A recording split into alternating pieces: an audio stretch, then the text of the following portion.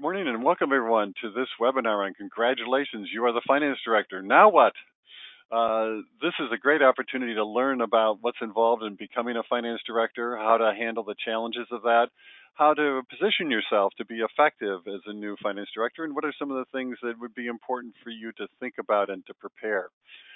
So this is a special service that's provided by CSMFO, and we've been doing the coaching program for the last 21 years as a member benefit through the Career Development Committee, chaired by Laura Nomura, and about a dozen volunteers that seek to identify topics like this and presenters such as today's presenters to be helping you in all aspects of your career and the profession. So we're delighted that so many of you have joined us, and we seek to make this as useful for you as possible. We're going to be highlighting what are the biggest challenges in taking on this role? How can you communicate effectively with other departments? How do you reposition yourself from maybe more of a doer to a leader in the role?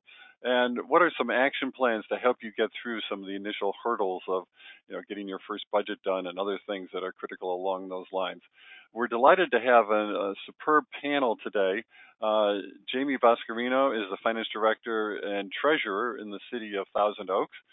She's been there and been in local government finance for 15 years. And she is very active in CSMFO and GFOA. You'll probably see her at GFOA if you're going there this weekend. And she has a great story to share with us because she has a story of how, if you've been a long time employee in an organization, coming up through the ranks, how do you get perceived and how do you position yourself to take on a new role, many times with people who were your peers, or you might have even been a subordinate to them over some point in your career. A challenging set of issues there, an important set of insights from her about that and other dimensions of this transition. We're going to move then to Dustin Clausen. He has an interesting set of experiences in the nonprofit world as well as an auditor in government accounting. And then since 2014 as Deputy Director and now as Director of Finance in Hayward. So he's going to talk about, what in particular are some of the things about how to make this work for you with your distinctive skill set and background so that this can work for you and you can work for your agency effectively. There's not just one size that fits all. And Robert Hammoud, who is the Finance Director in Snoqualmie, Washington, is going to be talking with you about his experience in finding the right fit. And making sure that the fit is right and how to do that. And then also what are some critical things that he's learned from his experience in putting budgets together, dealing with challenges, emergencies, and other things that have come along, and how to be prepared to do that effectively. So that's our basic game plan, and we're so thankful for their participation today. So we have a series of polling questions. Our first polling question, we always like to know how many are there at your location. That helps us know our total audience, but also we find it very helpful for people to learn together. And if you're learning with others, that'll be particularly useful. This might be a more personal topic for some of you, so you might be coming in on your own. That's okay. We're delighted to have all of you. And we do want to welcome the folks from Oregon and Washington. I noticed in the registrations that there were quite a few people registered from those locations. That's outstanding. We're delighted to have you and look forward to your participation in this webinar. We do not have the facility at the present time in the arrangements with Oregon and Washington for you, if you're outside of California, to earn CPE credits. So if you have a question about that, please contact your state association in Oregon or in Washington. And again, the materials from this session and from all of our sessions are available in the Agenda and Archives tab at csmfo.org/training/webinars. So we'll take a look at our results here. And we see that most of you are here on your own, making your own inquiry into what is it like to be a finance director, and we're thankful that so many of you have joined us today. So with that, I'm going to turn the controls over to Jamie. Jamie, here you go. Get you set up with your first slide. And welcome. Well, thank you, Don. Good morning, everyone. My name is Jamie Boscarino, and I'm the Finance Director for the City of Thousand Oaks. I'm pleased to be here today to share a little bit about my experience transitioning, as Don mentioned, from a deputy finance director within this organization to the finance director. So just a little brief background on me and my work experience. I actually got my start in local government all the way back in 2005 while I was attending Cal Poly University San Luis Obispo as a freshman undergrad. I knew I wanted to be an accountant, and I thought that meant working for, a big CPA firm. But when I saw a job posting at Cal Poly for a local government intern at the city of Grover Beach, I was really interested and excited in that opportunity. I'm not going to lie, part of it, being an 18-year-old was I wouldn't have to work nights and weekends. But I really loved to enjoy my experience there in the city of Thousand Oaks, and that really got me interested in a career in local government. I was extremely excited and a little bit relieved to receive a job opportunity at the city of Thousand Oaks out of college as a payroll accountant. I don't know in retrospect what they were thinking because I didn't have any experience doing payroll, but was so grateful for the opportunity that the finance director at the time gave me and willing to take a chance on me. I worked my way up through the organization here in Thousand Oaks over the years, holding a variety of different roles, most recently as the deputy finance director since 2013. Back in September, our finance director decided to move on to another opportunity, and at that point, I was made interim finance director. I then was officially promoted in December to the finance director position. And my experience in many different roles here in Thousand Oaks really helped prepare me to have a well-rounded knowledge and served as that foundation for being the city's finance director.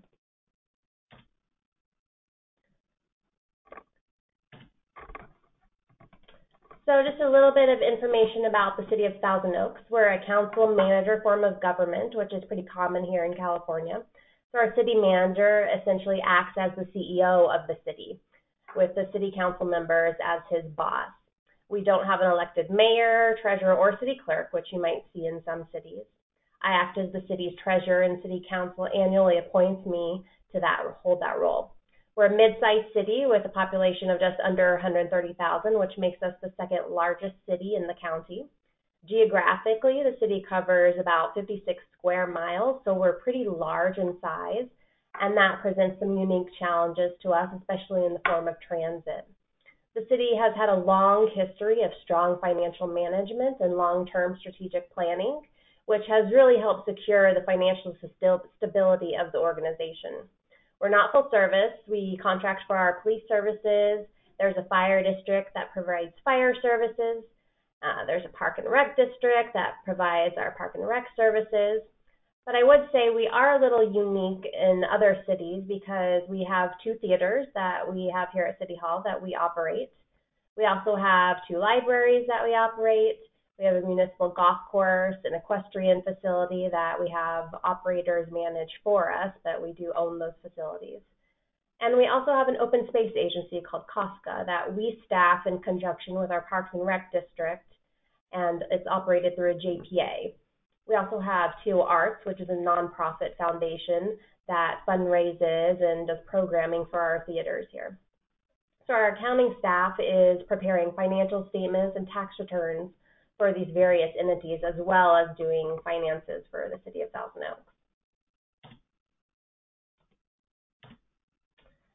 So I'll just share a little bit about my experience from a different perspective as I spent my whole career with the same city and promoted to the finance director role. I don't have the added challenge or need to get to know the culture of this organization or the department. I already know the staff, I know my boss, I know my director peers, I know the city council. So I'm really having to navigate this transition from a deputy director to a director role internally. I'm doing this without the help of the support of a deputy director, so I'm essentially doing two jobs right now, which leads to my first point about what to expect, meetings. Now, as the deputy director, I thought I had a lot of meetings.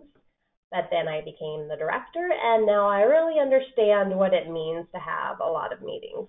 The running joke with my staff is that they never see me because I'm always in meetings. I actually had to block time on my calendar to prepare for this presentation so I would actually have time to prepare. Because of doing two jobs at once, be prepared to work longer hours. I've always put in extra time above my 40 hours a week, but during this transition, there have been many late nights, many weekends, working from home. I've even resorted to bringing my 2-year-old in with me on my Friday off to the office so I could get some work done. It doesn't help that we're in the middle of our biennial budget and union negotiations. I also bring up personnel issues because as the deputy director, even though I was directly responsible for managing 10 people, I thankfully never had to be involved in any disciplinary meetings. Now that I'm the director, I'm in charge of recommending discipline to HR and delivering news to the employee. I just had to go through this in the last couple weeks for the first time. And so if you haven't had to do this before, I highly suggest talking to HR and getting an understanding for what this process might mean. Also, as the deputy, I was somewhat insulated from city council and the press. I certainly knew them, they knew me, but I rarely had to answer any of their questions as the deputy, as the director handled most of that information. Now they have my cell phone number, they'll call me directly, they're emailing me, they're asking me questions. So that's another change that I've had to navigate. And I think a key point I'd also like to make is to expect the unexpected.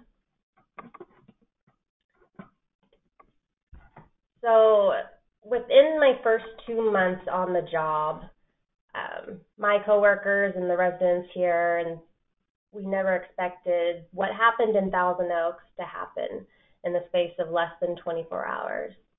There was, of course, a senseless mass shooting, and then literally 15 hours later, the Hill and Woolsey fire started. I spent the initial day at the Family Reunification Center working on establishing a fund in partnership with the Ventura County Community Foundation that all donations would be funneled into to provide support for the victims' families. Never done that before, never created a nonprofit fund that donations could go into, had no idea what I was doing, was really just taking it step by step, trying to figure out, working with them, what the right steps were to do. Later that afternoon, as we were planning the vigil for the victims, fire started, the Hill Fire, surrounded our Hill Canyon wastewater treatment plant. Our staff had to shelter in place. They were not able to evacuate. Thankfully, everybody was okay. But we now had to open up our EOC. So we were handling two tragic events at the same time. Ended up going home around 9 p.m. that night, only to be called back into the office at 2 a.m. into our EOC. My light went off. I don't move around enough. Into our EOC because the Woolsey fire had now reached city limits. We ended up evacuating 2/3 of our entire population in the city. The fire came so close to City Hall that I literally had to put staff up on the roof of City Hall to do fire watch to make sure no embers hit City Hall. We lost about 40 homes in city limits. And I just bring this up because I really had to be effective. I had to make decisions quickly, think on my feet, and just figure things out with no training and doing it all on very little to no sleep. So things are going to come your way as a director that you never anticipated. Think on your feet and be firm in your decision making. Jamie, let's just follow up on that for a moment, because obviously huge challenges that you face, and you, for example, that whole issue of creating, a fund for the victims and that sort of thing. You've never done it before. What did you find as some of the resources that were helpful? Did you reach out to other finance directors? Did you get the city attorney involved? Tell us a little bit about, how you gathered the resources to take on a task you'd never taken on before and to, do it successfully. Certainly worked with our city attorney's office, and the partner that I had at the foundation, the director there, was so amazing. She was able to reach out to other cities in the country that had dealt with that before, was able to find, what worked for them, what were the mistakes they made, so that we didn't make those same mistakes. So it's really relying on those other partners throughout that process. Okay. And other than adrenaline, how did you keep yourself going through those back-to-back A lot of tragedies? caffeine. Really, Well, you yeah, must have you're a on very supportive adrenaline. home environment if you've got a 2-year-old running around uh, And a to 5-year-old. try to. Yeah. Yeah, thankfully I Okay. have a supportive husband who can, help out with the kids when I'm spending a lot of time here. All right. Great. Thank you. Yeah, so my next slide on effective communication. Although I've been a long-time employee here in Thousand Oaks and I had already established many relationships with staff throughout the organization, it's still important to work in that area to further your relationships. I meet regularly with both the city manager and the assistant city manager. These are calendared meetings. I'm able to share items that I'm working on, strategize issues I'm dealing with them. And it's just a chance one-on-one where we can strategize and just have that open discussion. As I mentioned, I already knew city council, but now that I'm working with them more closely, it's really important to strengthen and develop those relationships so that they can fully trust you as a leader of the financial operations of the city. They have to trust that you're making prudent financial decisions. So you have conversations with them on a regular basis where you can really demonstrate your knowledge, and that goes a long way to building that trust. The same goes for the press, since you'll be responding to their inquiries more frequently. I'm not going to lunch or anything with them, but when I do see them out in public or at City Hall, I make a point of saying hi and having small talk with them. Communication, of course, is especially important with your own staff. Thankfully, we've had a long-standing culture in the department of open communication, but being in so many meetings now and being pulled in so many different directions, I try and make that face-to-face time with them as much as I can. Because if you think about it, they play a huge role in the success that you have as a director. I would not be successful without my staff, so make sure that you make that time to invest in them. Some of the things we do annually on the communication front, we send an annual department-wide survey to staff, asking them for feedback on how management is doing. Weekly emails to the department, just letting them know what's going on in the department or in the city that week. And really just taking a few minutes and as you're walking through the department, say hi to your staff, engage in some small talk. How was their weekend? How's their family doing? Team building is key. We hold an off-site goal-setting meeting every year, and that just gives us an opportunity to come together outside of a work environment and team build and have fun with one another. Get outside of doing the day-to-day work and really building that relationship with staff. Hold one-on-one meetings with your managers at least monthly so that you can get an update on what they're working on and have a chance to discuss any issues that are going on. And establish expectations with staff. We call them here work plans. They may be called something else at your city, but it's really just establishing written work plans for staff with expectations so they know what they're responsible on working for during the year. And in language and performance, how they are achieving those goals. So one of the questions that comes up along the way, especially in a situation like yours, Jamie, is you've been there 15 years. Some people may think of you back as that payroll clerk. And how did you? And Thousand Oaks is quite a plum for a finance director. Big city, lots of things going on, good salaries. There'd be a lot of competition for the role. And sometimes big cities or cities that position themselves in that way, think, okay, we want to get the very best out there. And yeah, we've got these great people internally, but now we want to go bigger. We want to go, whatever.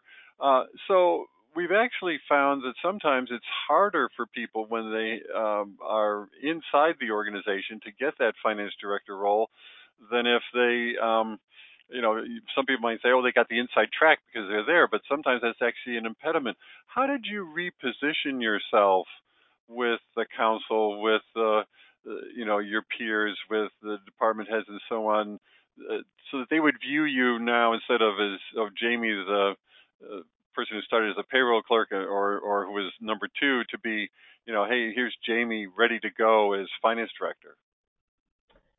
Yeah, and I think I've worked on that throughout my time here. My previous boss was really implemental in mentoring me throughout the past 5 years as deputy, and that included involving me in finance audit committee meetings with the city council, capital facilities committee meetings with the city council. So I was able to put my face out there and my name out there. I led some of those meetings. So I was able to start building that relationship with city council and with our city manager. I was involved in a lot of different projects so that I was able to step up as a leader at many points throughout the organization. So people could start to see me in that role as leading and managing the finance department. So I really hold a lot of it to our previous director and giving me those opportunities throughout the years where I could prove myself and prove that I was capable of doing that. Okay, and sometimes in other circumstances where you might not have as intrinsically supportive of a finance director, it may be really somebody asking for those opportunities and saying, "Hey, I'd like to exercise some leadership here and show what I can do," and that sort of thing. And it follows the old adage that you get the job when you're already doing the job. And it sounds like you were starting to already do the job of finance director even before you took it on. Okay, thanks for those insights. Yeah. So Don mentioned some action plans, especially in the budget process. Your first 6 to 12 months on the job are really critical in establishing that you're a leader as well as a good manager and supervisor. You're capable of these new responsibilities. You can effectively lead staff to achieve goals. We're in the middle of our biennial budget process right now. It's a huge, long time commitment, but it's really a key indicator to your boss, to your staff, to city council, to the press, the public, as to whether or not you can handle the job. I think some key things to keep in mind as you're now navigating this process as the director is first communication. Communicate what the themes of the budget are. Communicate the vision. Hold a kickoff meeting with the whole city, with all the departments where you can lay out the budget process, talk about financial issues, how your major revenue sources are projected. Lay that groundwork and that strategic theme to key staff so they understand where the city is before we even begin preparing budget requests. Also, you need to have a strong understanding of where city council is at. What are their goals? What are their priorities? So you can ensure funding set aside in the budget to achieve them. Really, it's key for the months-long budget process to be successful by proper upfront planning. Work backwards from your public hearing date to determine when staff reports need to be prepared, budget presentations need to be prepared, draft budget document, etc., so that you can stay on track and on target. Communicate with your budget staff. I just got a revised sales tax estimate from our consultants with a couple weeks ago, 2 days before our staff report was due. I immediately sent that to our budget officer, to our city manager, to our assistant city manager. Communication is key. In addition, I have a pretty in-depth knowledge of the city's finances, but if you don't, I recommend getting to know as much of the operating the budget as you can. It's really, really powerful to city council when you have one-on meeting, finance audit committee, and they ask you a detailed question and you're able to answer their question without having to say you'll look into it. Also, not long after starting the job, or maybe even during the recruitment process a little, find out what the city manager's expectations are of you. It's hard to succeed if they expect something and you don't know about it. Also, don't be afraid to ask for advice. As deputy, I often would go to the director and bounce ideas off of him or just strategize on certain issues. I remember my first week as a director, an issue came up, and I immediately thought, oh, I'm going to go talk to the director, and then came to the realization really quickly, I am the director now. So find that person early on that you can trust and that will provide you valuable feedback and advice. And I think a key thing for me juggling 2 jobs right now and the major priorities that we have going on is that prioritization of work is key. When I'm in meetings all day and staff don't have access to me, that can be a problem. I try to do my best to make sure that I review all the things that need my signature, contracts, memos, staff reports, purchase orders, that I take those home at night, make sure I sign them, make sure I get it back to them that next day so that they're not waiting on me to get their job done. And then just some advice. knowledge is power. Listen to others. Get that pulse of what is going on in the community. Utilize social media to your benefit. I don't necessarily mean tweet. I don't have a Twitter. I've never tweeted in my life. But monitor the press's social media accounts, for example. Read the local newspaper. See what's being talked about. Based on Twitter and a couple other comments I heard and paid attention to in the last month, I knew that this article in our local newspaper was going to come out. We were prepared in advance to answer any questions that the City Council may have. Also, very important in any position, not just the director, network with others. Get to know your brokers, your bankers, your consultants. Get to know neighboring finance directors within the community and in the county, so you can chat with each other about issues that the county is facing, what's going on, find out how they're handling things at their city. And finally, never be shy to ask for feedback, not just from your boss, but from your employees there as well. Are you meeting their expectations? Be open and upfront. And if they do provide feedback, take it into consideration and act on it if you can.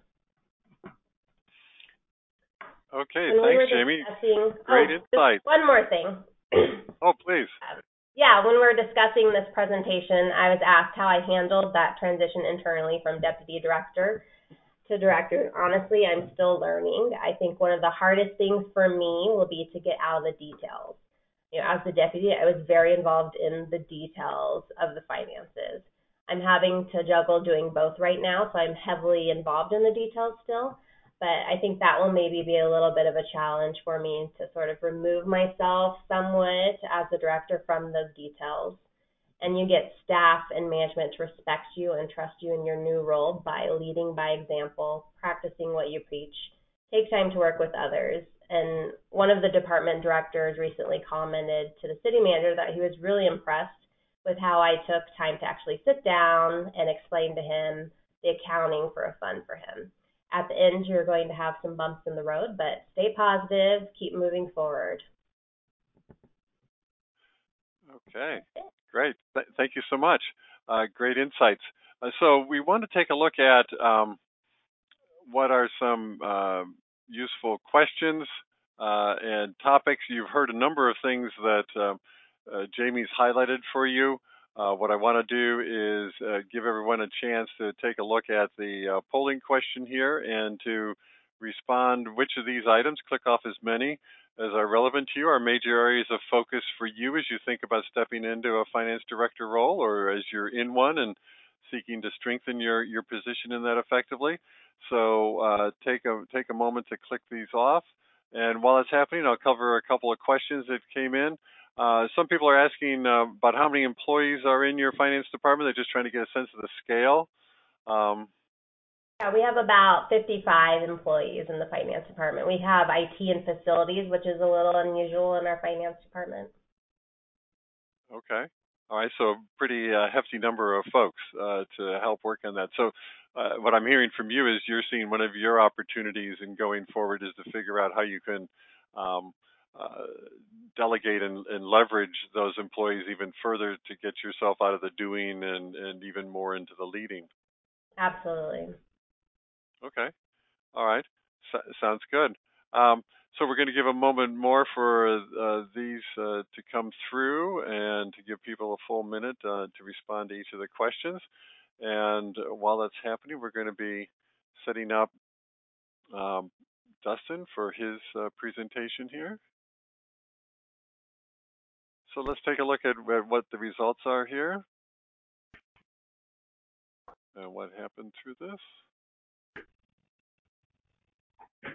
So we're seeing that repositioning yourself from doer to leader was a big item for folks, and communicating with council and public is another one, and as well as the networking and handling the broader workload. So your themes resonated a lot with people about things that they want to focus in on, and thanks for your insights and how you've grappled with those and dealt with them effectively. Thanks so much, Jamie. We'll be coming back to you for some comments as we wrap up, but we want to turn immediately now to Dustin and Finance Director in Hayward. Dustin, thanks for being with us today. I understand it's a rainy day in the Bay Area and you did some struggling through the commute to get into the office for this webinar. Thanks so much for being with us. A little bit. I had a canoe my way in, but I had extra paddles in my car, so I'm good. Great.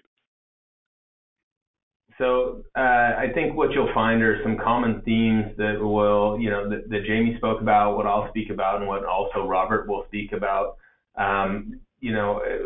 So finding those common themes is great because it will help you to sort of figure out how to navigate through things. But one of the things that I want to get across is there is no singular one right way to do it, if you will. There are ways to sort of set yourself up for success. I can't tell you exactly how to do it. I can give you real life examples. Robert can give you real life examples. Other department heads can give you real life examples. Jamie gave you some great real life examples, but you have to do what's best for you, and realize that essentially what you've done thus far in your career has prepared you for this position. You wouldn't be in this position if someone didn't see something in you. Your resume didn't provide the information or experience that someone was looking for. You wouldn't be here. So you don't need to constantly sort of look for the information. You've got some experience. Draw on it. Another important theme in setting yourself up for success is finding support, both internally and externally. You'll have other department heads who will help to support you. You've got staff that will help to support you. You've got colleagues in other cities, other local agencies that are there to support you. Leverage that. Use them. They're there for you.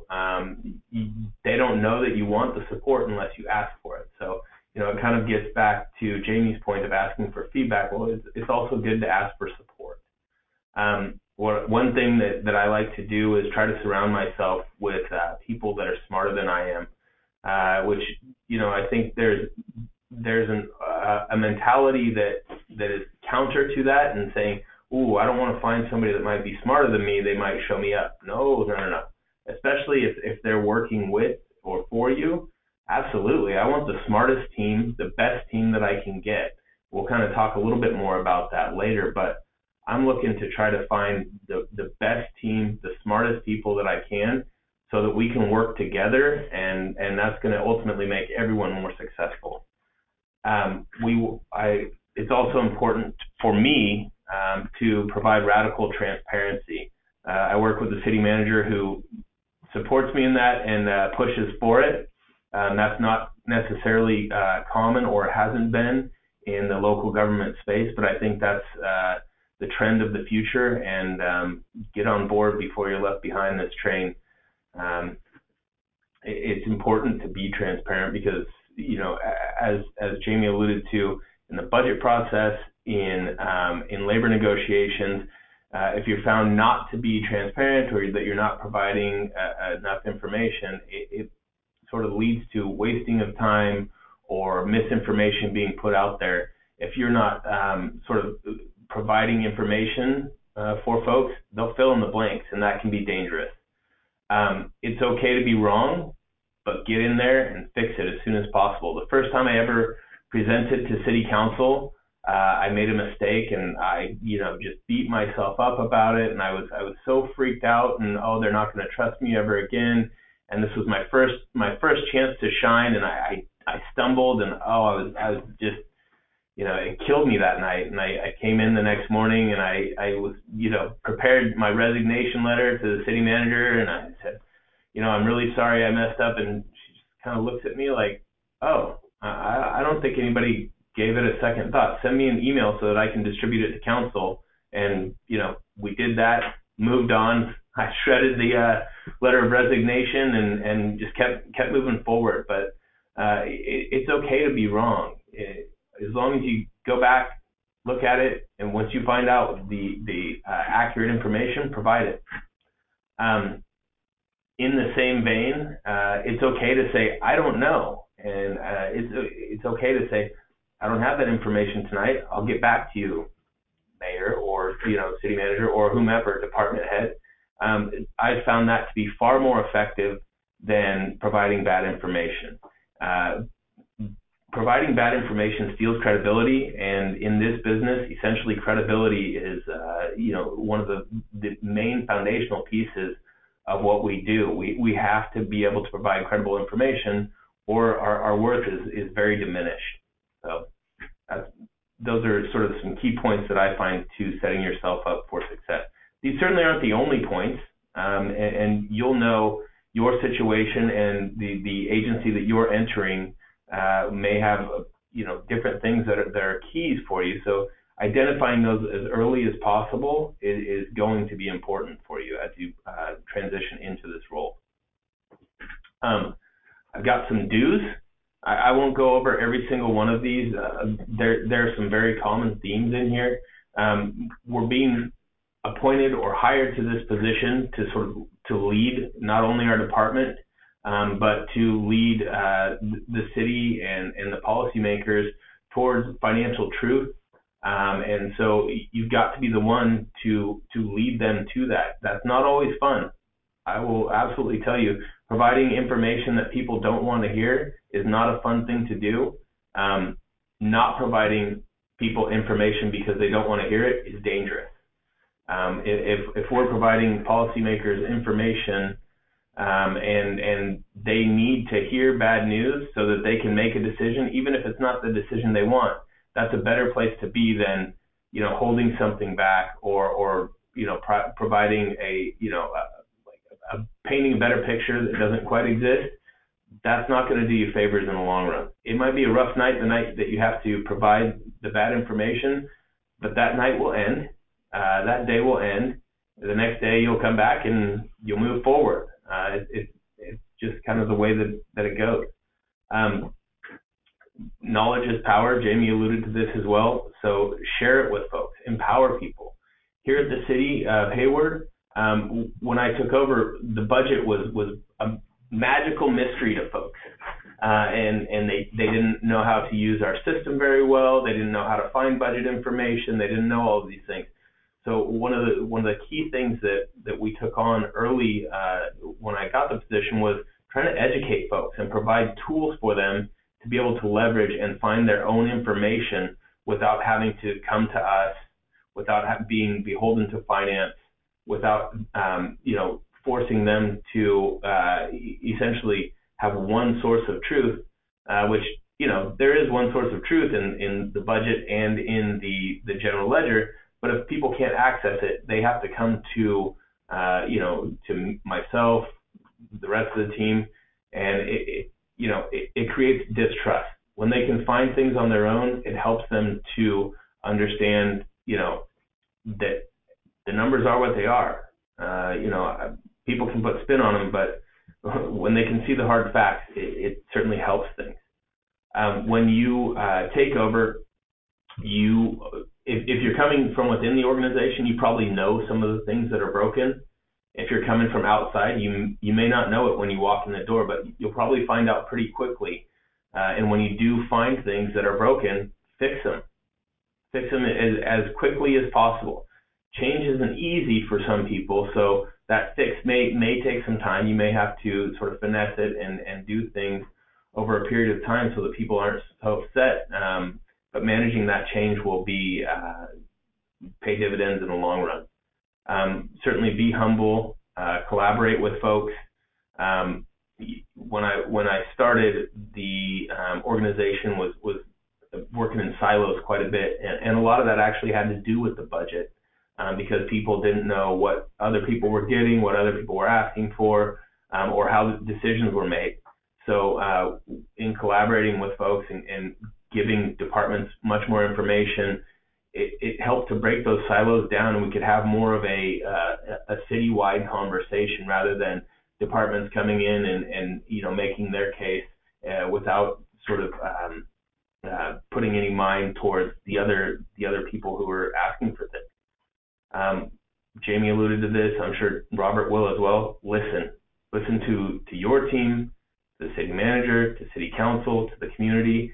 There's likely things that when you come into this role, people are frustrated with. Even if you are taking over after a superstar, we all have shortcomings, right? So listen to what the community or what whichever group it is that you're talking to has to say, because they'll help you to kind of learn and grow. The others, it's important to let status quo go. At least in my experience, if status quo in the agency that you're part of or joining is fantastic, then hey, keep up the good work. But if it's not, and chances are there are areas that it's not, then get rid of it. Don't accept poor performance. Don't accept low bars. Don't accept that, well, this department doesn't always get their budget information in on time.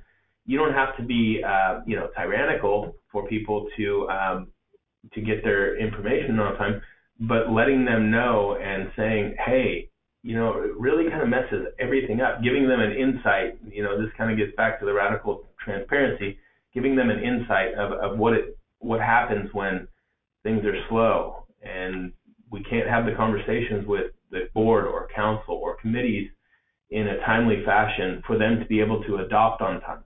Then we can't, departments can't get their budget, they can't spend it, so it's sort of explaining that snowball effect to folks so that they realize, when you push out a week, 2 weeks, we're not just setting these deadlines because we feel like it. There's actually a rhyme and reason, so we can't accept you constantly being late. That goes for your own team as well. If you've got someone who's underperforming and maybe they've historically been able to underperform, as the director, even if they're not your direct report, it's your responsibility to make sure that you put a plan in place to manage that and no longer accept underperformance. One that I like to live by, doesn't work for everyone. I like to underpromise and overdeliver. I hate to do the opposite. You never want to overpromise and underdeliver. It's much easier to say, hey, I know I said I was going to get you this in 2 weeks, but here it is in a week. So now we can have the conversation, or we can have it in 2 weeks, whatever works. But that's a much better than, hey, I'll have it in 2 weeks, and then don't get there for 6. Certainly be loyal. Here's one of the most important, and I think as a new director, it's tough to find that confidence, but say no. When the answer is no, it's okay to say no.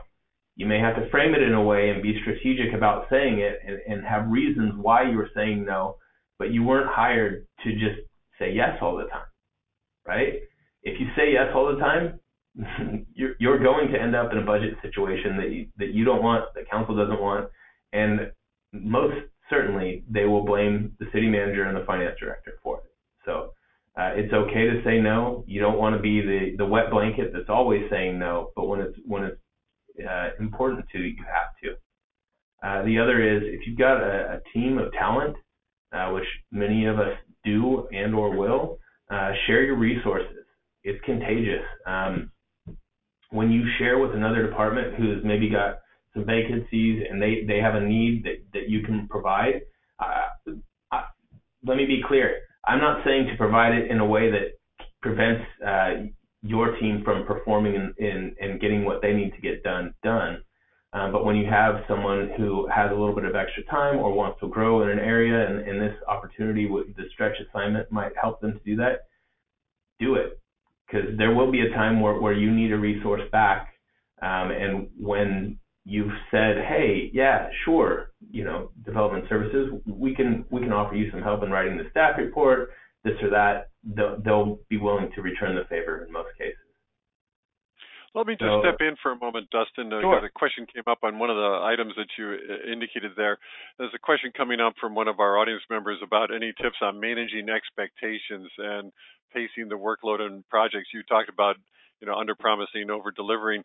This person is saying they're so eager to prove themselves and that they're taking on too much and overworking themselves, which means a higher risk of burnout and making mistakes. What would you advise that person? It sounds like they're almost, still trying to convince people that hired them that they made the right hire by working, so hard to prove themselves in that. But that's sort of human nature. Any further thoughts about that on how to manage those expectations so you don't look like you look competent, but you're not burying yourself? So there's a couple points here. One is it goes back to the previous slide on the do's. You need to be able to say no. And when you're just getting crushed and you can't do anymore, you have to say, I can't take on any more right now. Finance is too stretched. We can't do this or that. Another way to put it to a city manager or city council is, we can absolutely take that project on, but here is what it's going to cost you. We can no longer devote the resources towards this project, which you've said is a priority. So help me to decide which of these two projects is actually the priority. And if it's both, realize that there will be, maybe potentially substandard work done because we just don't have the time, the level of effort necessarily, maybe the expertise, unfortunately, to do those projects. The other is sort of what I've found very effective is really be incredibly clear about the timeline that people should expect things. Providing timelines with when we're taking on any project, both internally and for city council, has been key in sort of setting that expectation and saying, here's when you'll have things. If you bug me 2 weeks before a due date, I'm probably going to tell you it's not ready. You can ask me, can you move that up? Maybe I'll say yes, maybe I'll say no. But communicating throughout that timeline, if you're going to miss a deadline, communicating as far out is key, and that helps people to understand, here's what I can expect. Here's when that's going to be delivered. And as long as you meet or certainly have a valid reason and communicate when you're not going to meet a deadline, those are kind of the two most effective tools that I've found in managing that. Okay, great. That's very helpful. And I think it's also useful when people have taken on a new role in a new organization and might not know what the organization is capable of, to say, hey, I hear what you want. I hear when you'd like to have it. Let me get back with my team and figure out, what we can deliver, rather than sort of saying, yes, we'll do all these things, and then discovering, oh, whoops, there just isn't the capacity or whatever to do it. So I think, saying, hey, I'm going to check into that and I'll get right back to you in some time or the next day or whatever, it's a good way for people to, have a chance to reflect and see how things fit in and feel in charge versus, chasing. Thanks. Let's hear some more of your don'ts. So some of the don'ts, some of these may seem like duh, basically, but it's still important to look at them and know that you cannot accept poor behavior from folks. I know myself, and this gets back to Jamie's sort of mentioning the level of personnel management that you have. I certainly manage people. I've managed people throughout my career. However, I wasn't quite as involved in the HR side of things as I am now until this role. And I inherited some folks that had been with the organization for quite a long time, had exhibited poor behavior for many, many years, and had, sometimes that not only had it been accepted, but sometimes it had been rewarded. And so you have to essentially bring that person in, or the group of people in, and say, hey, I understand that this was accepted in the past, but it's not going to be perpetuated. If you think I'm being unreasonable or unfair, let's have the conversation. But these are the types of things that I'm not going to put up with. And that's been very effective in my experience. Being clear with people, communicating expectations, and sort of letting them know, hey, these are the lines you can't cross, and when you do, I'm not going to accept it. Generally, when you're consistent in that and you don't play favorites with someone, or you don't treat anyone unfairly, that's been very successful in my experience. Don't get pushed around. You're likely to have some strong personalities. You're also likely to have some very intelligent people who maybe that poor behavior or poor performance has been accepted because, they're such an asset to the team. You can't let that take place. Don't accept poor results. You have to set the bar high and help people to meet and exceed that bar. Don't at all be threatened by smart people. You want as many on your team. They'll help you shine, and you can help them grow. There's, I kind of mentioned earlier the thought of, if that person's smarter than me, they may make me look bad. No, they're going to make you look really good. As long as you're on the same page with that person, and you're both, you're feeding them and they're feeding you, you're both going to grow from it. This goes, sort of to your point earlier, Don, don't take on more than you can handle. I know we're all eager to prove ourselves. And likely, if you're in this role, you have made a career of overachieving. You will hit a point where overachieving is impossible. And so you kind of have to know your limits a little bit and say, all right, I can't do it all. So either I'm going to need more resources to get this done. We're all in finance. We know that there's no more resources that can be devoted towards things in many of our agencies. So you have to be smart about how you take things on. Don't hoard information. This goes back to the radical transparency. Empower people. Let them ask the questions. Don't when they ask the questions, answer them reasonably. Don't be upset when they disagree with you.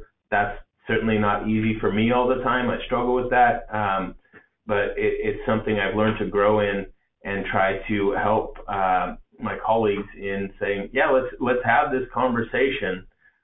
Here are all the cards. They're on the table. Let's talk about it. If you disagree with one of the cards, I'm okay with being wrong. I'd rather be right in the long run than have my answer be right. I'd rather have those. You all will see, if you're not in this role currently, but you get there, you'd way rather be proven wrong with your colleagues on the executive team or the city manager, rather than in a public meeting in front of city council. It's much less embarrassing to do so behind closed doors. Don't crack under the pressure. These are high pressure positions. There's no doubt about it, but you have to, you can sort of take comfort in knowing that there are people like myself, like Jamie, like Robert, that are all going through the same things that you are. Reach out to us. Reach out to your colleagues in your local cities or local agencies around you, so that you can at least share over a beer, over a coffee. Hey, this was a really tough process and it stunk and I didn't feel supported. Oh, you went through the exact same thing? Well, that doesn't provide support in my agency, but it certainly helps me to understand, that you went through it as well. What lessons did you learn? Here's what I learned. It's great to sort of have that collegial relationship with the folks around you. So words to live by. Don't try to be someone you're not. You will probably fail. I have tried in my past to sort of be early as I took on the role. I tried to be the previous director, and it failed miserably. She had a 25-year career in creating municipal budgets. I did not. And so for me to try to pretend like I had all of the knowledge that she did, it was silly, and I failed at it. I had to say, all right, I need to educate myself. I need to surround myself with people that are far more expert in this, and I'll grow in the role and in my understanding, but I can't pretend to be someone I'm not. I've alluded to this a bunch of times. Surround yourself with people that are much smarter than you. You won't regret it, I assure you. Being a leader is not always fun or easy, but that's why we're here. And in the end, it will pay dividends in ways that, sort of shrinking when you need to be a leader will not pay it. It may be more comfortable, but it certainly won't help you to be a better leader. Be consistent. When people know how to act around you or how to react to you, and this goes for your teams, city council, your colleagues, all of that. When they know how to approach you with a question, or that they can come and talk to you any day, even if you've had a bad day, It's going to provide comfort and stability to folks, and it really helps them to operate in a way that if you're a wild card all the time, and you don't know how someone's going to react, you may not approach them, which means I'm not being asked the questions that I need to be asked, or I'm not providing the information that I need to be providing because they're not coming to me because the last time I blew up at them. So you just have to kind of be consistent, make sure that people know what they're getting when they come to talk to you, and provide good information. Perfection cannot be reasonably expected, so that's a two-way street. You can't expect it of your team because they can't provide it. No one is perfect, right? And council and the city manager can't expect it of you. It's not possible. You can do a great job, and you can expect that your team's going to do a great job, but you can't expect for folks to be perfect. The last couple, if you've been in finance for most of your career, you already know you can't please everyone, right? It would be great if I could go out and tell department heads, city council, the community, hey, you know what? We have more money than we know what to do with. Everything you ask for, I'm going to give it to you. Our unfunded liabilities, they're funded now. That doesn't exist. And so we have to understand that we can't please everyone, but being reasonable, being transparent, giving people reasons why we can't do something, that will help tremendously in your success. And also, it's okay to be different. Kind of the first point I made, there is no one right way. You have to do what works best for you, what works best for your agency, and what works best for your team. So. Great. Thanks for the wonderful advice. Let's take a look. You got a lot of points of advice here from Dustin. I'm just summarizing a few of them with this polling question, but we'd like you to take a moment to reflect on what you're hearing, be active learners, and highlight which ones particularly resonate for you as you're thinking about these opportunities and challenges. And we'll take a look at some of the questions that you've got here. We've got just a moment or two for a couple of quick answers on some questions. A few quick tips. I think it'd just be great from you, Dustin.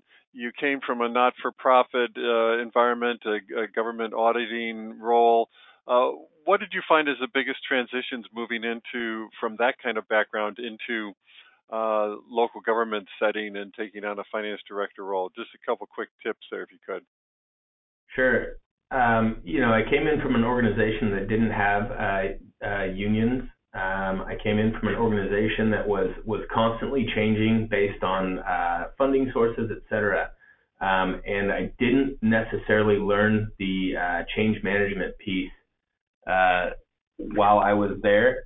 And so coming in, that was definitely sort of a learning curve for me, helping to figure out, okay, I can't just show up and say, hey guys, we're going to change everything.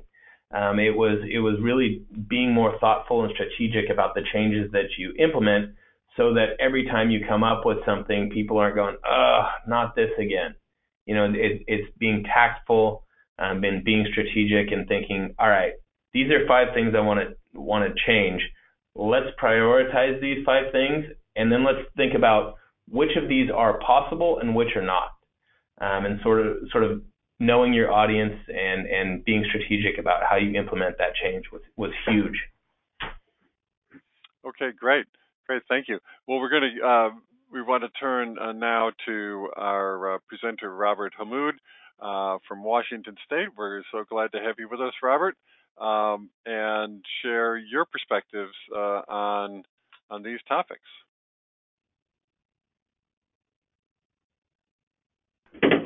And thank you, Don. And yeah, just to touch on, I'm going to go and expand a little bit on what the last 2 presenters were discussing. So, excuse me just a moment. So my experience was a little different. I did start, as many people have, as a budget analyst for local governments, and I started in 2005 as a budget analyst. And so I was a budget and finance analyst for about a total of 8 years before I became my first job as a finance director. And again, I'm in Washington now, but I'm from California. I'm going to talk about that a little bit. In all of my jobs, I've really tried, and regardless of what position you're in right now, even if you're an entry-level analyst and you're brand new, volunteer for as much as you can, learn from as much as you can, go to different departments. I've had the luxury that not everybody else has. I've always been a generalist, meaning I've always been in the budget or finance department. I've always been directly under a city manager, directly under an agency head. And so I haven't been like in Parks and Rec. I haven't been in other departments. So I've always kind of had that broader view. But even if you're in the other departments, maybe you can get an assignment where you're loaned from Public Works to Finance or from Recreation to Public Works, something like that. Really get your hands around the organization. And one position where I was really able to do that was when I served as a principal financial analyst in Santa Rosa in California.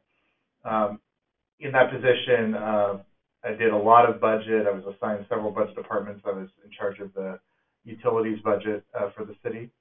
But I also did a lot of different special projects. I helped assist with the reorganization of the entire Parks and Recreation department when I was there. I served as a staff member, especially on the financial side, during labor negotiations, sometimes tense labor negotiations, and that got me skills that I used for other jobs. And so really, trying to get your hands on, what can you do in your organization right now? You might feel stuck, but there's definitely room for opportunity. And I know, especially after the recession in 2008, I've never worked in a position where anybody's been fully staffed. My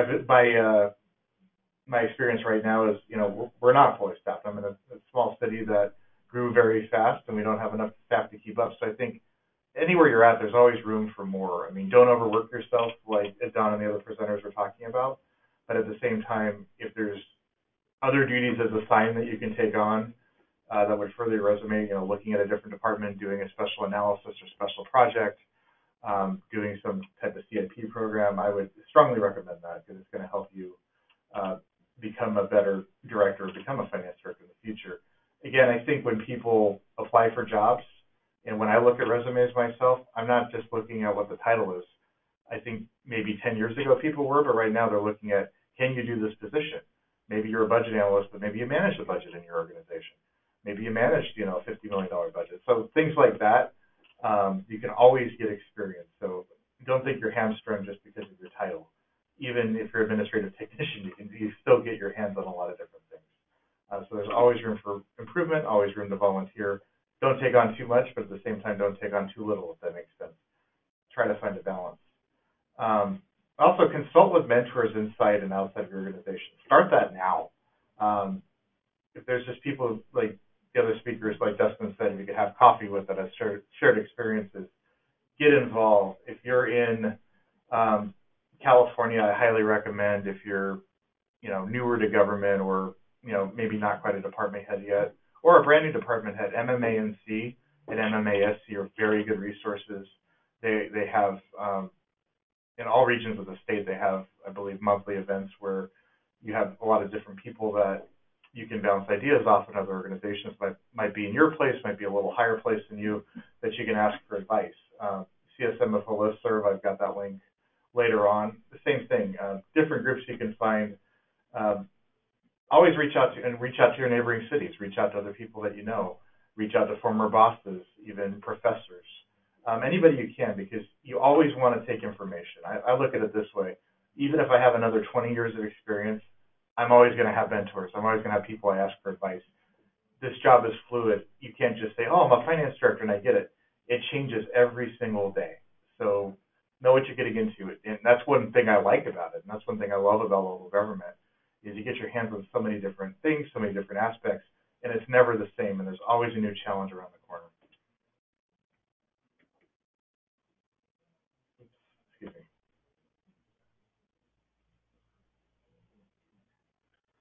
So, of course, if you're looking at right now, of course, there's all over Washington, I know this, and all over California, there's a lot of open finance director positions.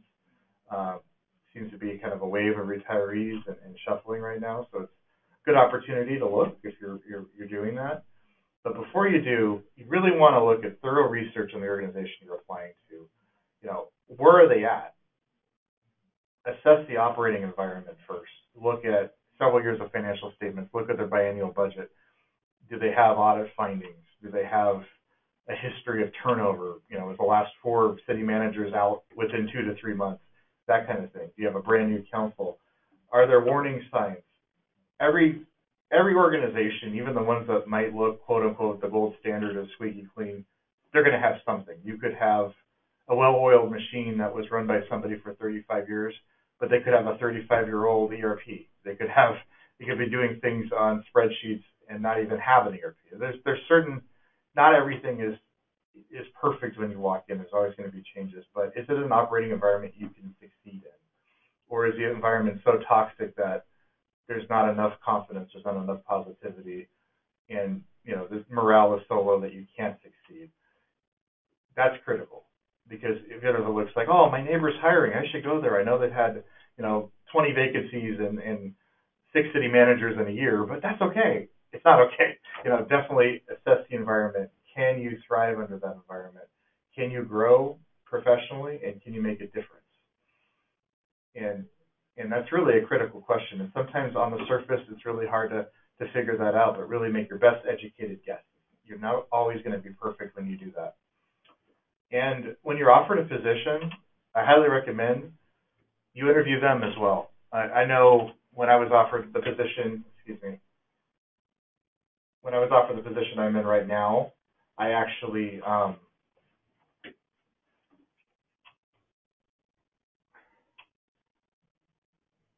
having some slight issues right now.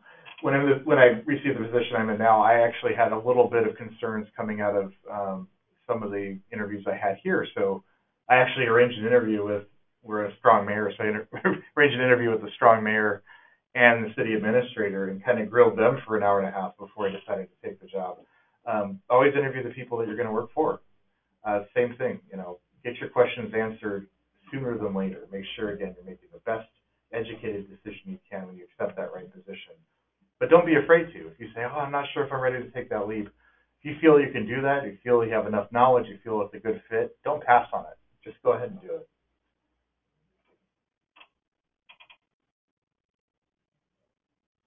And so I went ahead and did it, and candidly, I did it too soon. I was a principal financial analyst, as I said, in Santa Rosa, California. It was a very good job. I was getting good experience with that. And then some family issues of mine prompted me to look at positions in Montana at the time. And I decided to jump at a CFO job as a CFO in a large county, large for Montana, which is 80,000, which is not large for California, but it was a complex county, full service, $58 million in annual spending, 500 FTE. The first warning sign I had was working for a 3-member partisan county commission. And I know there's Oregon and Washington attendees on this call. There's still this level of government, so some of you might actually work under this level of government in those states. And it can be very difficult because 2 members in a room is a quorum. So even if they're saying, hello, good morning, that's a quorum. It's very hard. There's certain times that one commissioner would come to me about a budget question, another one would come at the same time about a budget question, and I couldn't answer it. I had to separate them because of a quorum. Very hard to get work done. I knew that there was major challenges when I went in there. This was a large county, and even unique to Montana, it did not have a county administrator. So again, it was just 3 elected officials running a very complex organization. And not only that, there were also another dozen elected officials on the side: county treasurer, county clerk, sheriff, just so many different elected officials. And so really the picture was muddled. I asked a lot of questions during my interview, but kind of those glaring, am I really going to have full authority over the budget, full authority over finance, those questions I didn't fully resolve. I thought I could do it and thought I could change it inside.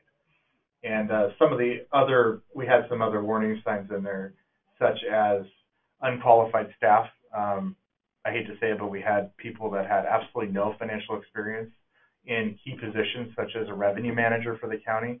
Of course, that resulted in findings in the audits over multiple years, and some serious findings that we had when I was there. and it's trying to clean that up. But again, cleaning that up in an organization that's really just elected officials and not a good structure, it's very hard because you have to persuade multiple elected officials to change and, again, own up on maybe some mistakes they had because they didn't believe that they needed an executive manager. They thought they could be the CEOs themselves. And that, again, makes it difficult. So my first CFO job was, again, the wrong culture, and because of the problems we had in the county, there were major problems, including theft. And here's two examples I put on here of articles. When I started, we had a problem with our fairgrounds director. There was actually money and property missing from our fairgrounds, and an overspent budget and revenues dropping in the same year. So a lot of irregularities. The person was asked to leave their position. There was an investigation. And just recently, an undersheriff that I worked with for 2 years and his captain both were charged with stealing firearms from the county. And these are serious issues, and there were a couple more that happened when I was there. And so if you have some qualms about an organization, you have some concerns, they're founded. Follow your instinct, and I did not at the time. And that was really a learning experience for me, so I did leave that position. So finally, I found the right fit for me. It was the city of Snoqualmie, Washington, where I'm at now. Again, I'm new to Washington. I'm a Californian by nature. But I looked at different positions in California. I looked at different positions here.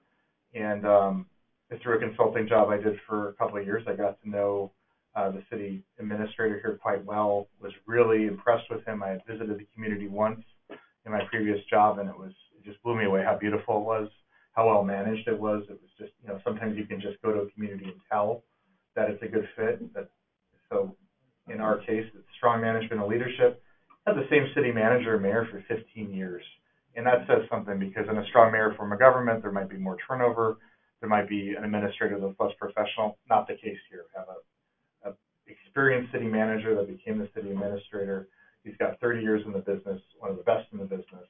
But he and the mayor have worked really well together for those 15 years. And so it's a unique setup. And we have a very solid financial position here with very stable property tax and sales tax revenues. And we have a large utility tax revenue source as well. And so we have a very solid foundation. We're very lucky for that. Not every community has that luxury. And we punch above our weight. We're a full-service city. About population, probably about 18,000 when the next census comes out. We have about $50 million in annual expenditures, but we actually provide full police services for a neighboring city. We provide full IT services for another city, and we actually provide community development services for a third city. So we offer services above and beyond the boundaries of our city. And when I took the job, again, I mentioned it a little bit earlier, where I really interviewed the people I was going to work for. And so I was assured leeway by the mayor administrator with full discretion in the management of the department. And that really makes a difference. And I know Don asked the question earlier, just to touch on a little bit. My predecessor, actually 2 finance directors ago, the finance department was actually under the HR director. It was a very odd setup. It was not technically an administrative services director. It was an HR director. And so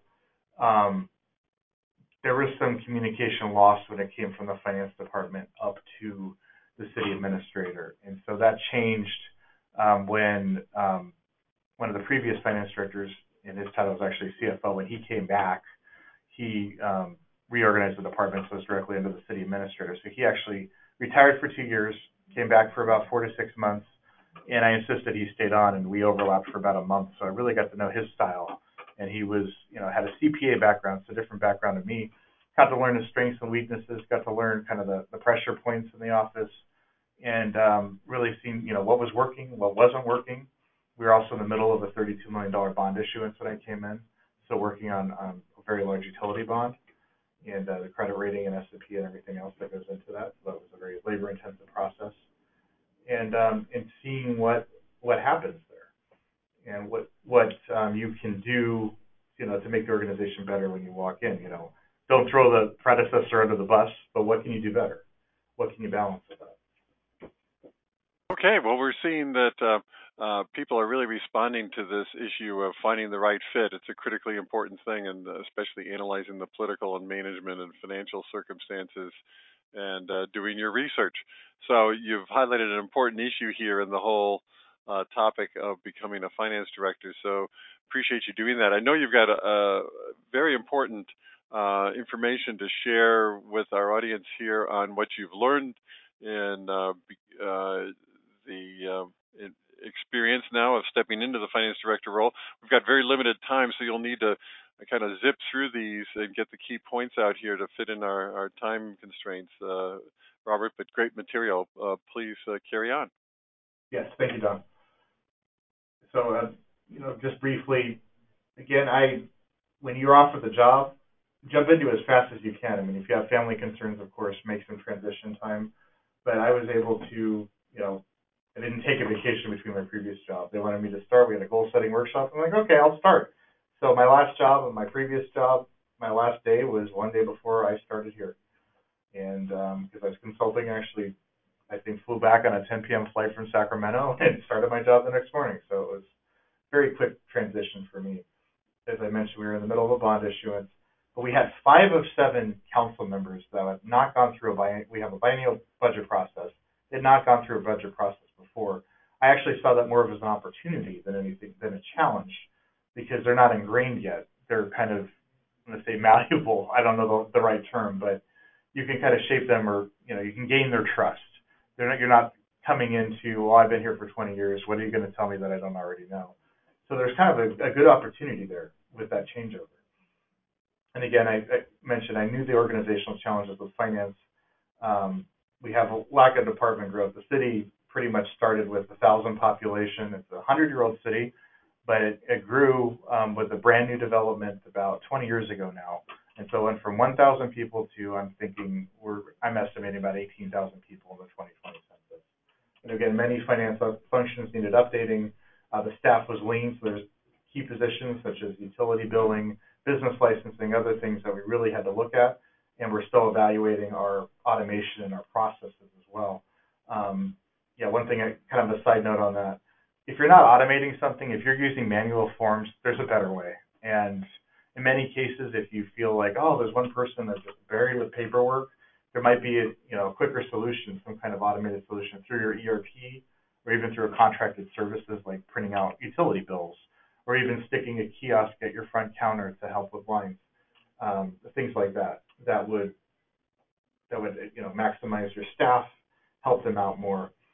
But really, and Dustin, I know, well, both speakers actually touched on this point, planning for the first 6 to 12 months in the position. Formulate a realistic work plan. What can you actually do? And that's really hard. This is where I would really consult with other people on it.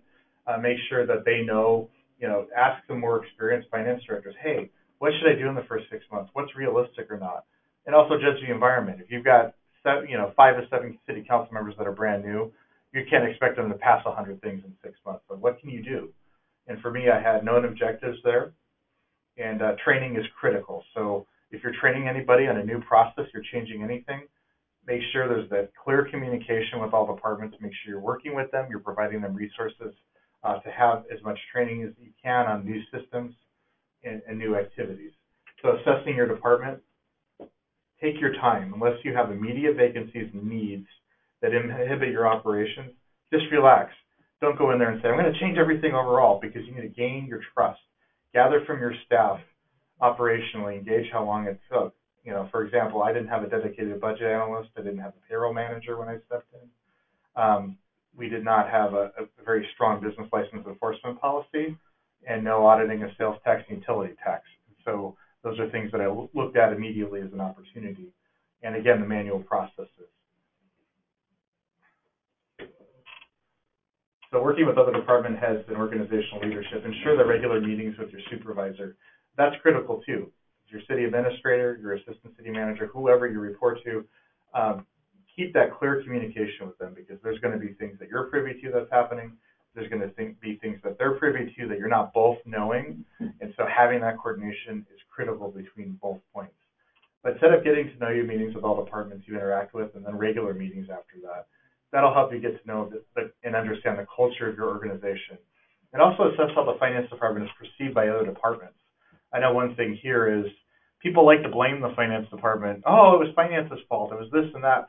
But it was really the communication and the organization's fault for certain things. So reaching out to other departments, creating a team environment and getting them on the same page, and also not having the appearance that finance is a monolithic department, making sure that, hey, it's really truly the only department in the city that truly services everybody. So it should, you should have knowledge of the other departments. You should be working with them really hand in hand on almost everything, and opening up that key of communication so you build that trust with the other departments, with everybody in the city.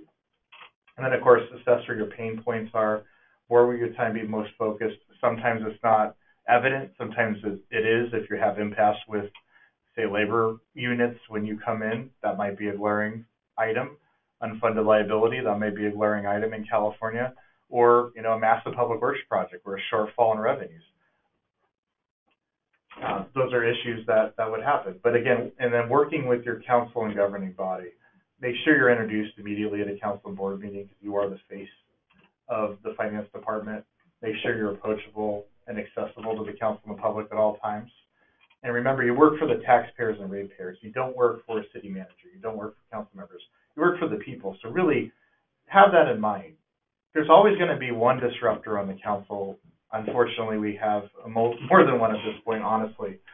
But you consult with managers and other department heads on how to interact. And usually you'll make mistakes. I made mistakes with how I approached one of them, and I learned because it's different for every organization. What works in one council might not work with another council based on the dynamics. And so you might have to retool or reset some of those relationships as you go on. Again, get advice from your boss, get advice from mentors, get advice from coaches on how to proceed with that. Trial and error will occur as you get to know the council members and department heads. But never play favorites. Always maintain your neutrality inside the organization and as a public face. Always maintain the neutrality. You work for the people. You don't work for one council member or for the majority or for the mayor. You work for everybody. Process improvements. Modify your work plan as needed as you become more familiar with the position and organization. And again, solicit advice. I've got some links at the end of this presentation. I definitely look at those links. We have CSMFO is an excellent resource, especially the listserv in California. In Washington, we actually have a finance group listserv as well. That's a good resource. And we also have MRSC in Washington. That's a great knowledge base for local governments. And also look at the code of ethics. If you see something wrong in your organization, there probably is something wrong. You say something, immediately bring it up to the administrator or the mayor.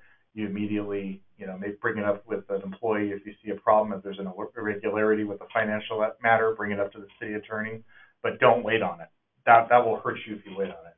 Immediately say something. People might think, oh, you're bringing up too many things, but you have the fiduciary responsibility of your organization. If there is something that you're not comfortable with, you've got to say it. So, Robert, this is all great information. What I suggest that we do, just because of our timing here, is why don't we go to your summary points? Because we've got a bunch of questions that have come in from people. I'd like to have some time for all the panelists to be able to respond to those. So if you'd cover your summary, that would be great. Sure. So everybody has a unique story. You always volunteer to work above and beyond your permanent position when you're selecting the right fit. You thoroughly vet your opportunities, interview the interviewers, like I said, and don't be afraid of the challenging environments, but make sure you have the resources and authority you need to be successful. If not, you won't be successful. So identify those as best you can before you take a position. And find a position you want to stay in several years, not just 2 years. If you go in a position saying, oh, I want to jump to somewhere else, I just want to get my 2 years in and jump to a bigger organization, and a bigger organization, people are going to see that. They're going to see that you're a short timer and they're not going to trust you. You really want to fit where you can see yourself staying several years. Even if you don't, even if you decide to move on later, you want to make an immediate decision that you are going to stay with that organization. You are going to be loyal. And then after you become the finance director, again, you're going to own up to your mistakes as they happen. Just acknowledge them, like Dustin said earlier. You are going to make mistakes, but again, correct them as fast as you can.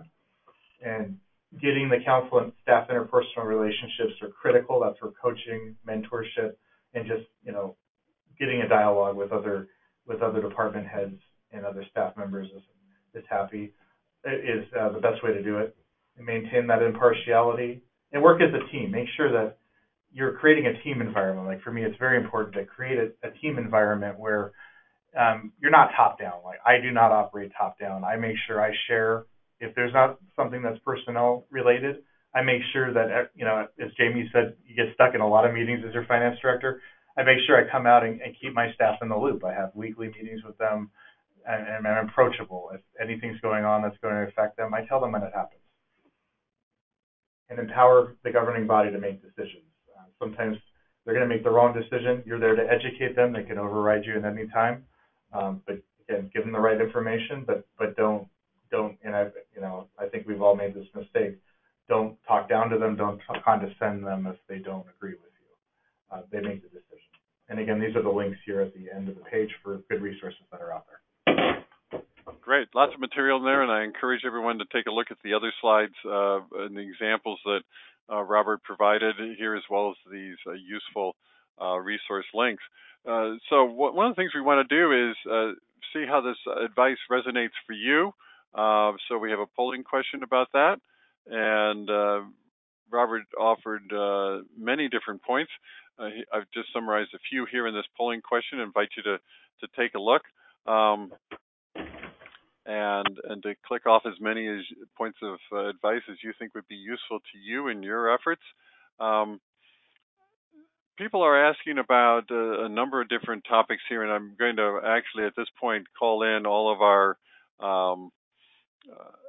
presenters here, come back onto the webcams and come off of your mutes, and we're going to be covering a couple of these. One is a question that came up of, how if somebody's come up the accounting side, but they haven't done the budgeting. Maybe a couple of quick thoughts here from Jamie or from Dustin about what would you do in trying to cover an area that you haven't covered before? What are some quick resources to try to fill in gaps? Yeah, I thankfully had accounting and budget experience, but if you don't have the budget experience, I would recommend, if you have a budget officer, whoever's doing your budget, talk with them, sit down with them, go over the process with them so you can get understanding from the expert who has done it to help increase your knowledge throughout the process. I would agree there. I didn't have a ton of budget experience when I took this position, certainly not at the city level. I did in other organizations, and I think this kind of gets back to my first point of know your skill set and use those as sort of a foundation. There are fundamental things that you've done in your career that will help you in sort of learning the nuances of budgeting, which, if you have that foundation, you'll be able to build on it, and learning the nuances will come with time.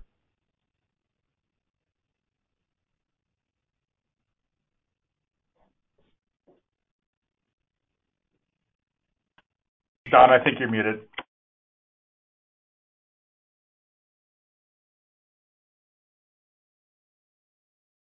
We can't hear you, Don.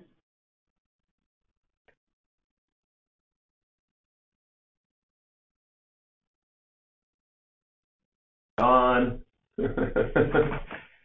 Don, we can't hear you. Oh, sorry. Yes, there we go. There you are. Thank you. Appreciate that. So we'd like to get your response on these polling questions here with regard to, what value you got out of today's session. Click off as many of these as were useful to you or your agency and you're thinking about a finance director role. These are the kinds of things we were hoping that you would gain as benefits out of today's session and discussion. While that's up there and going on, any suggestions that people have about how to prepare your direct reports? Some people are asking, do you have development plans with your direct reports? Maybe take this one back to Jamie. You were describing how you wanted to move out of doing into being more of a leader, and you've got a pretty hefty staff. How are you and how are they working to take responsibility for developing their careers and taking some of that load off of you?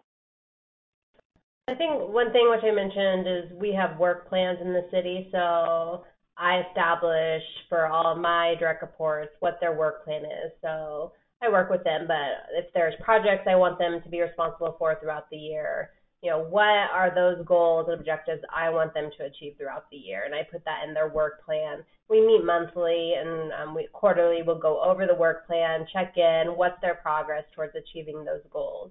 And then just also, I think the key thing is something comes your way, you're so busy, don't be afraid to give those tasks to your staff and empower them, help them grow their knowledge. So give them things, maybe prepare the budget presentation for you. So then they're getting that experience in those types of opportunities. Great. And as you can see, people were very appreciative of the many areas of emphasis and discussion that came out of today's session. There are lots of additional resources.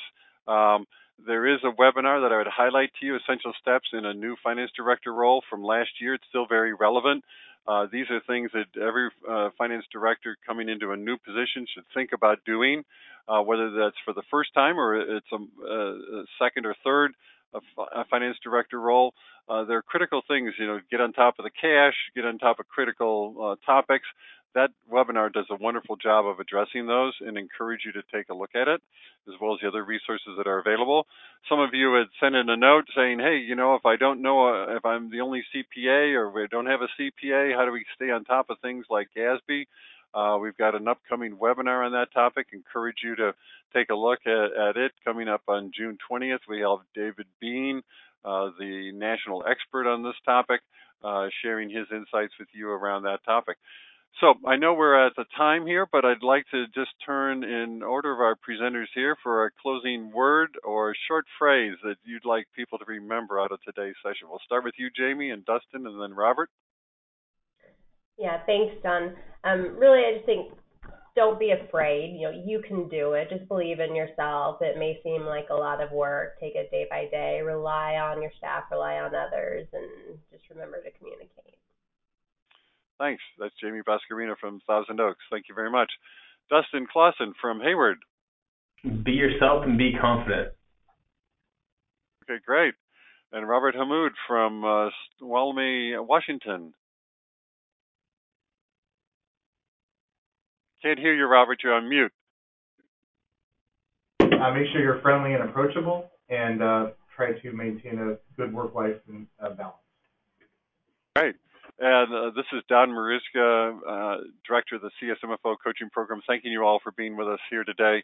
Thanking you for your work in local government finance and encouraging all of you to move forward in your careers and thrive and achieve as much as you can. And hopefully the finance director role will be one for you. And if it is, CSMFO is here to help you be successful. Thanks so much and enjoy a great day. Thank you.